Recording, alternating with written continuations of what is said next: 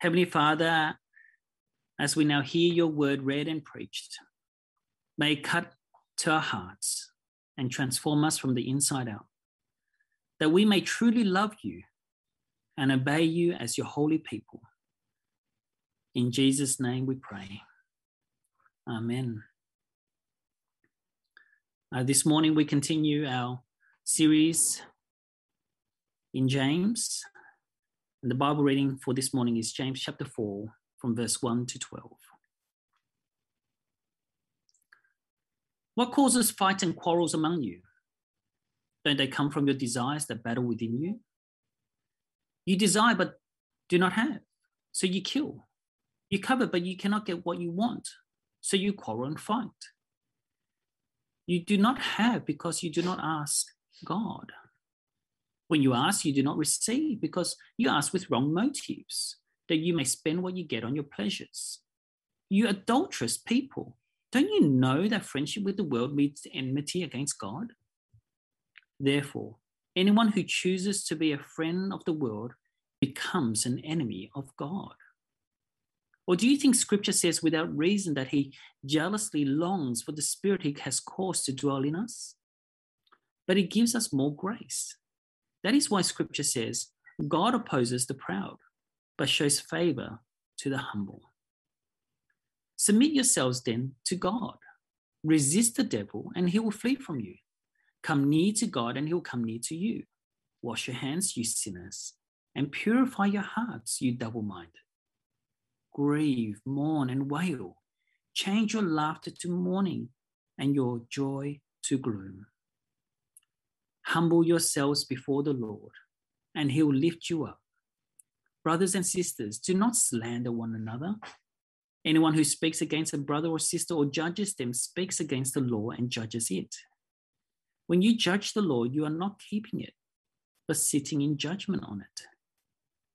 There is only one lawgiver and judge, the one who is able to save and destroy.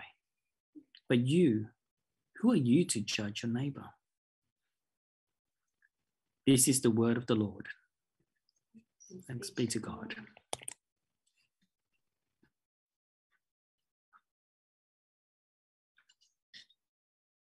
In the name of the Father, of the Son, and of the Holy Spirit. Amen. Good morning, brothers and sisters. Last Sunday, we learned that there are two kinds of wisdom. One is of the world or of the devil, and the other is of God.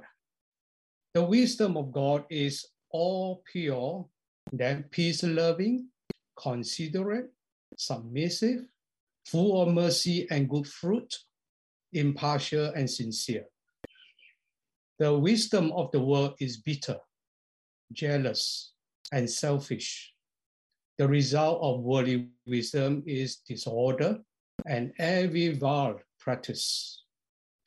Following the wisdom of the world not only causes ruin in ourselves as individuals, but also causes problems for a local church. Christian fighting with other Christians, divisions, hurt feelings, tension, and strife are readily seen by outsiders. The local church becomes dysfunctional as it cannot be a light in the community because individuals are too busy fighting with one another. Here in chapter 4, James is going to further identify the sinfulness in their lives that is causing these problems. So he begins by asking, what causes fights and quarrels among you? James is likely writing this having in mind all the fights and quarrels that apparently were going on in these house churches.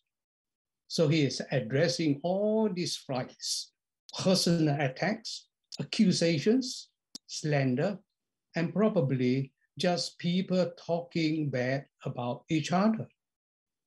The thing that we need to keep in mind is that even in churches where this doesn't seem to be a particular big problem, it is still something that must be guarded against.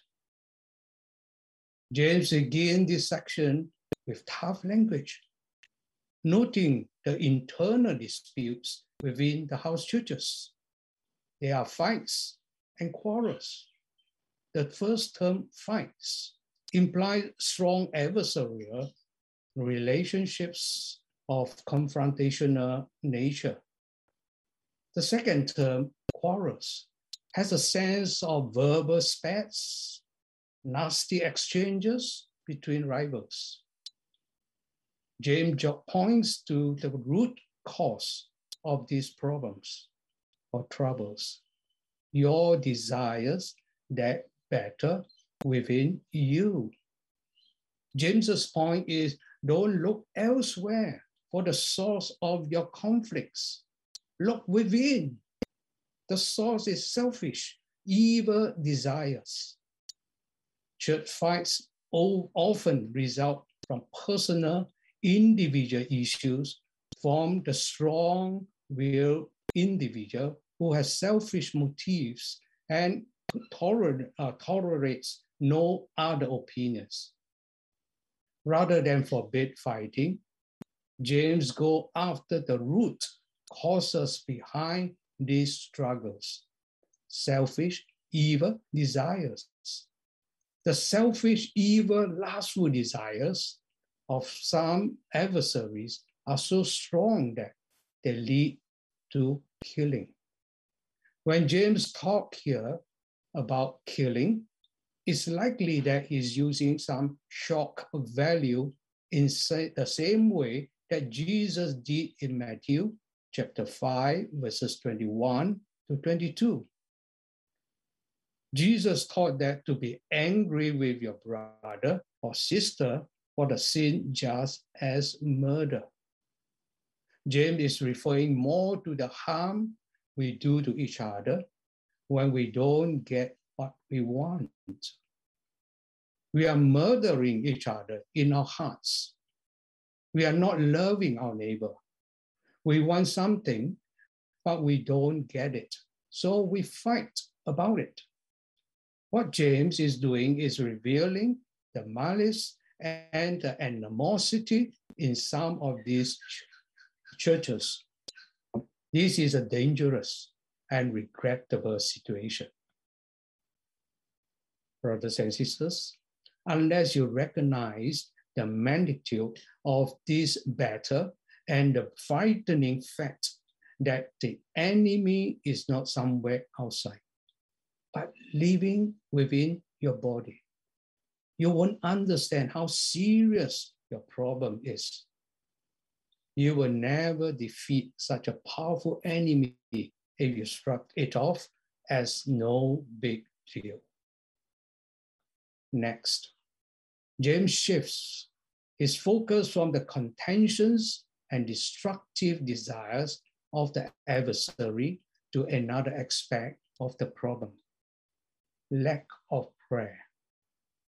The reader's personal rivalries are not getting them what they want. So they fight over things to satisfy them. We can interpret this to mean that envy and greed are the root problem. Verse 3, when you ask, you do not receive, because you ask with wrong motives. James teaches them that the underlying problem of an unanswered prayer is that their prayer requests are made with wrong motives. Their requests in prayer are for things that they may spend what they get on their pleasures. They reflect their envy and jealousy.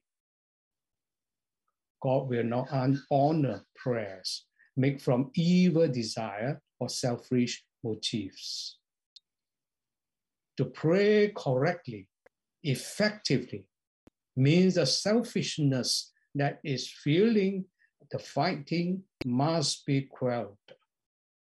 Aligning prayer with the will of God will remove the motives tearing their community apart.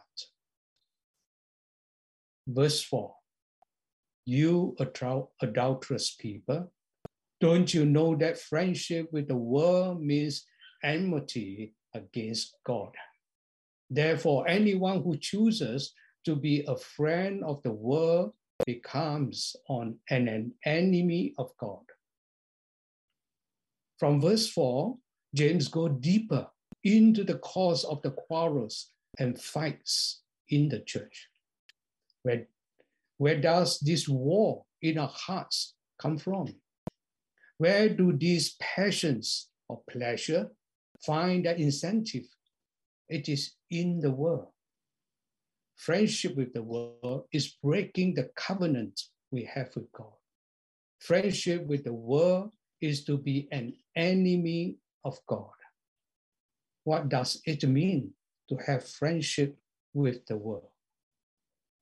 James does not mean that you cannot have friends that are not Christians. This concept is not about individuals.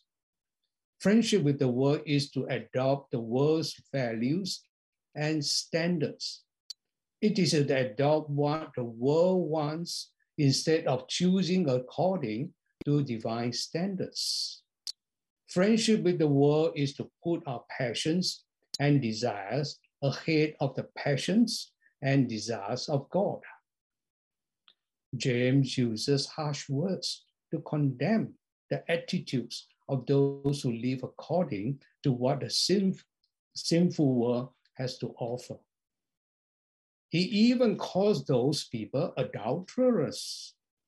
They are guilty of spiritual adultery. Those who love the world more than God are in fact spiritual adulterers. That is, they expect this world to give them everything things they need for body and soul. They pursue happiness in the wrong place. And they still call themselves and wish to be members of the church. They do not want to choose one over the other. They seek partnership with the world and also the covenant with God. But James leaves no room to doubt that this is impossible. Whoever is a friend of the world, who seeks his happiness in worldly pleasures, cannot also be a child of God. Whoever is a friend of the world is an enemy of God. A person cannot have it both ways. It is either God or the sinful pleasures of the world. You cannot have both. If we do try to have it both ways, then it is clear that the relationship with God suffers, to say the least. This is another warning that we should listen to carefully. It does not mean that we should isolate from the world altogether. This would make it impossible to do our jobs, to do our shopping, and to be a light for the world and a witness in the world.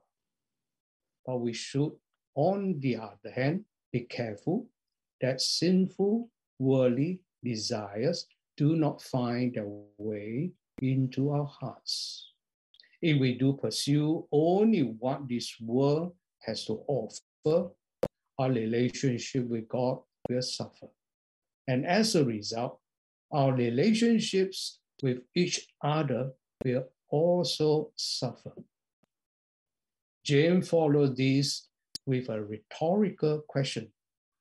Or do you think Scripture says without reason that he jealously longs for the Spirit he has caused to dwell in us? James probably quotes Genesis chapter 2, verse 7 in a summarizing manner, not in a literal one. Do you think he asks that it is just idle talk when the scriptures say that God yearns jealously over us. In other words, God is not neutral about us and what we do. God is jealous for us, for you. God does not want to share you with the world. He will not share you with the world. We understand it in marriage. When we marry, we are leaving family and friends at second place, and the marriage is where attention rests. Something is wrong with the marriage if you are spending time with every person but your spouse. In the same way, there is something wrong if you spend your time with every person but God. We are showing our friendship with the world. We are cheating on Him rather than being united with Him completely. He's jealous for us and will not accept second place. God will not accept our leftovers. Serve God completely or don't bother, because He will not be the third wheel in our relationship. God created us with our best in mind, and He is passionate about seeing that His good will is done. He hates our destructive tendencies because He loves us wholly and completely. He hates to see the twisting and destruction of His good creation and one part or person turning against another. He will not stand idly by, content for us to do whatever with our lives. When He knows that, He has so much better in mind for us. He is for giving us life and will oppose our attempts to pursue what in the end only brings death to us and our relationships. God is jealous over us, ready to protect us and resist those forces that would come between us and Him. But He gives us more grace. That is why Scripture says, God opposes the proud, but shows favor to the humble. As John tells us in the first chapter of his Gospel, verse 16, and from His fullness have we all received grace upon grace. Here James tells us that God's response to our wandering back to the ways of the world is to give us more grace. His grace shows up in two ways. To the proud, God's grace is experienced as opposition, and to the humble, as more grace to be received from the hands of God. God will oppose our efforts to live in any way that is not out of trust and confidence in Him. God will resist our resistance. He loves us too much not to. This church was hurting because of their fighting. And James tells them that they needed to submit to God. The word James used has a military background, used to describe the submission of a soldier to his superior officer. It means you take orders from someone higher, and that when you receive an order, you obey it. Submission is the active part of both humility and true repentance. And Christian submission is always both to God and to others. One cannot be truly humble before God while remaining proud towards others. Next, resist the devil. When you resist the devil and temptation, he will flee from you. Resist is the opposite of submit. Resistance to the devil is refusal to submit to his temptation or his influence. The devil likes to start conflict. Conflict is what this church was facing. In this case, they were allowing the enemy to make them proud, make it seem like they had it all together, that they knew it all, and that it was their way or no way. People in their core do not want to be humble. We can only be humble with the help of the Holy Spirit. The Holy Spirit is what helps us not fall into our sinful nature or into the temptation of the enemy. That is why James also says, come near to God, and he will come near to you. When you begin to come near to God, you will become more like him. You will realize how dependent you are on him. You can only come near to God when you have repented and let go of sin. He tells these people to cleanse their hands and purify their hearts. Our sin should not be taken lightly. As James tells us, we should mourn and weep over them. We should once again humbly repent. But better to mourn and weep over our sin now and live in the grace of God than refuse the grace and have to answer for our sin on Judgment Day. If we humbly repent before God, he will lift us up, even after we have so often turned away. Thanks be to God. James closes this paragraph by telling them not to slander one another.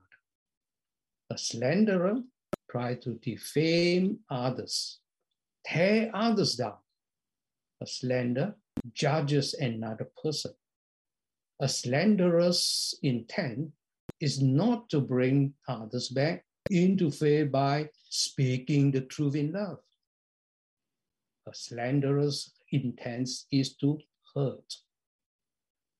Anyone who speaks against a brother or sister or judges them speaks against the law and judges it. James said that when we speak against our brothers and sisters in Christ or judges them, we are trying to do something that only God has the right to do. We are placing ourselves into God's role, the one who is the judge. That's the point James is making in the last part of verse 11. If you judge the law, you are not a doer of the law, but a judge. As many modern translations, such as Christian Standard Bible and English Standard Version, put it, James reminds them there is only one lawgiver and judge, the one who is able to save and destroy. To express it in other words, speaking against your fellow brothers and sisters in Christ is a sin. There's no way around it. It is sin. Those who judge others adopt this role that belongs to God and God alone. God is our judge. We are not. In conclusion, James issues a warning. But you, who are you to judge your neighbor? Brothers and sisters, putting ourselves above God's law is a dangerous place to be. Only God is judge. Let's humbly repent, submit to him, draw near to him, and demonstrate God's grace and love to others along the way. That is the call of the Christian. That is what it looks like to be doers of the law. May the Lord help us. As we close, let me ask you a few important questions. First, do you have unfulfilled desires that are causing bitterness or resentment to grow? Take some time this week to pray through those. Submit them before God and ask Him to fulfill them. Give you patience to wait, or transform your desires to be in line with His will. Second, when have you slandered someone? Do you need to seek their forgiveness or confess to them? Ask God to help you speak the truth in love and build each other up rather than tearing others down. Next, how can you draw near to God and resist the devil in your own life this week? How can you practice the humble repentance God asks of us? Finally, let me encourage you, for the sake of the peace in the church, we must be thankful for the things that God gives us. The Lord God gives us so many things in the church to be thankful for. He gives love and respect and patience in the communion of saints here in CZAC. But He also gives so much to each individual members of this community. Never forget to give thanks for what you receive, brothers and sisters.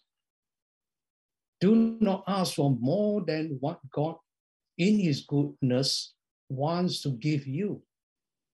Rather, make sure that you grow in your relationship with God through prayer and Bible study.